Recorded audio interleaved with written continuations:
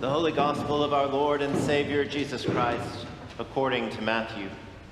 Glory to you, Lord Christ. In those days, John the Baptist appeared in the wilderness of Judea, proclaiming, "Repent, for the kingdom of heaven has come near."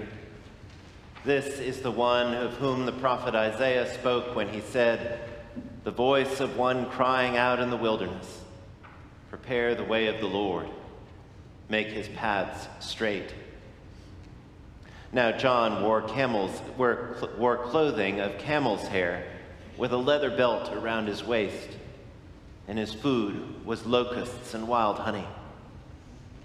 Then the people of Jerusalem and all Judea were going out to him, and all the region along the Jordan, and they were baptized by him in the river Jordan, confessing their sins.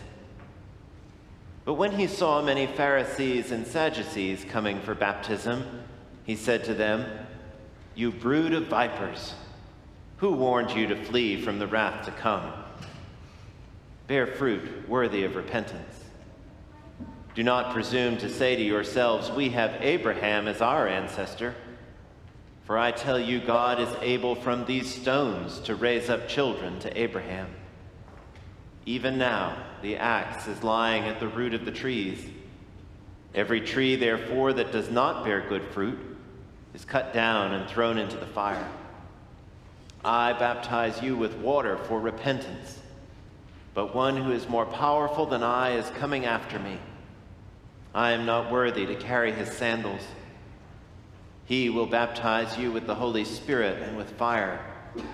His winnowing fork is in his hand, and he will clear his threshing floor and will gather his wheat into the granary. But the chaff he will burn with unquenchable fire." The Gospel of the Lord. Praise to you, Lord Christ.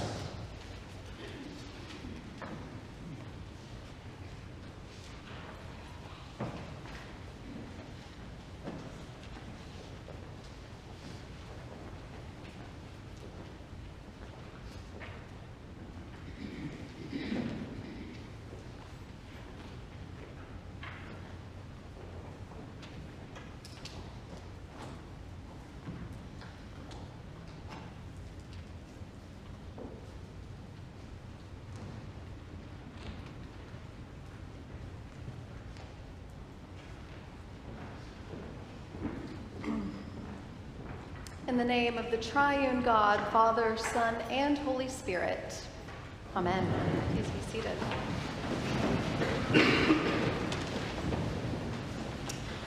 Good morning and greetings from all of us at St. Mary's Episcopal School, where I am head chaplain. I spend 5 days a week in this very space, your nave, for daily chapel. And I was thrilled when Father Sandy asked me to preach during my favorite season of Advent, and I had been hoping to work in a John the Baptist, "You brood of vipers" insult. But I have been greeted so warmly and so gently by your parish, by your clergy and your staff who support me in music, the use of this building, and general spiritual advice. As a priest, I long to see our church make an impact beyond these walls, and after my short time, only since July of this year, as chaplain, I am now a big believer in Episcopal schools and in our unique ability as Episcopalians to share Christ in word, but more importantly, an example to our students and our families. So thank you for all of the ways that your parish allows that holy work to happen on this campus. And now, on this second Sunday of Advent, we must switch gears and give that fiery baptizing prophet the attention he demands. In our gospel today, John the Baptist knows that the Christ and his ministry are at hand, and so he begins his work as the last great prophet to the light. Like Elijah, Isaiah, and Moses, and all the major prophets of Israel, John joins a long line of human voice speaking the word of God to the people. That is, until the Word, the light, the Christ, appears. John does this in a way that catches the eyes and the ears of many in Israel. And it's not just the spectacle of his weird diet and his strange wardrobe that draw people to the wilderness to see him. His word is truth, and it is open to everyone, and many come to believe. Even some unexpected folks show up, the Pharisees and the Sadducees, to see what this is all about. And for them, John's words are stern. His tone is angry. Repent, you brood of vipers. Who warned you to flee from the wrath to come? If you wonder why John was so fervent, imagine being the prophet set aside to tell others to prepare the way. And yet, the ones who claim to know the God of Israel are the ones who are content to keep doing what they've always done. That is the opposite of repentance, by the way, which means turning around, changing course, and going a new way. Don't tell me we have Abraham as our ancestor, he bellows at them.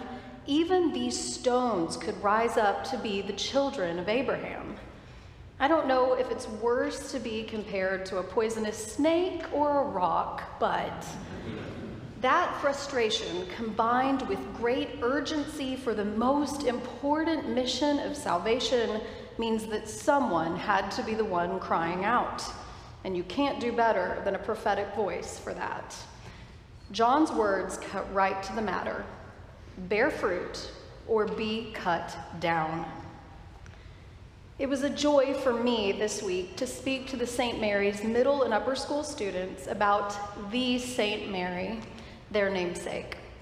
I know I'm reaching a little bit ahead in Advent here, but Mary is a prophet in her own right, and she sings in her Magnificat about who will be cut down and who will be raised up.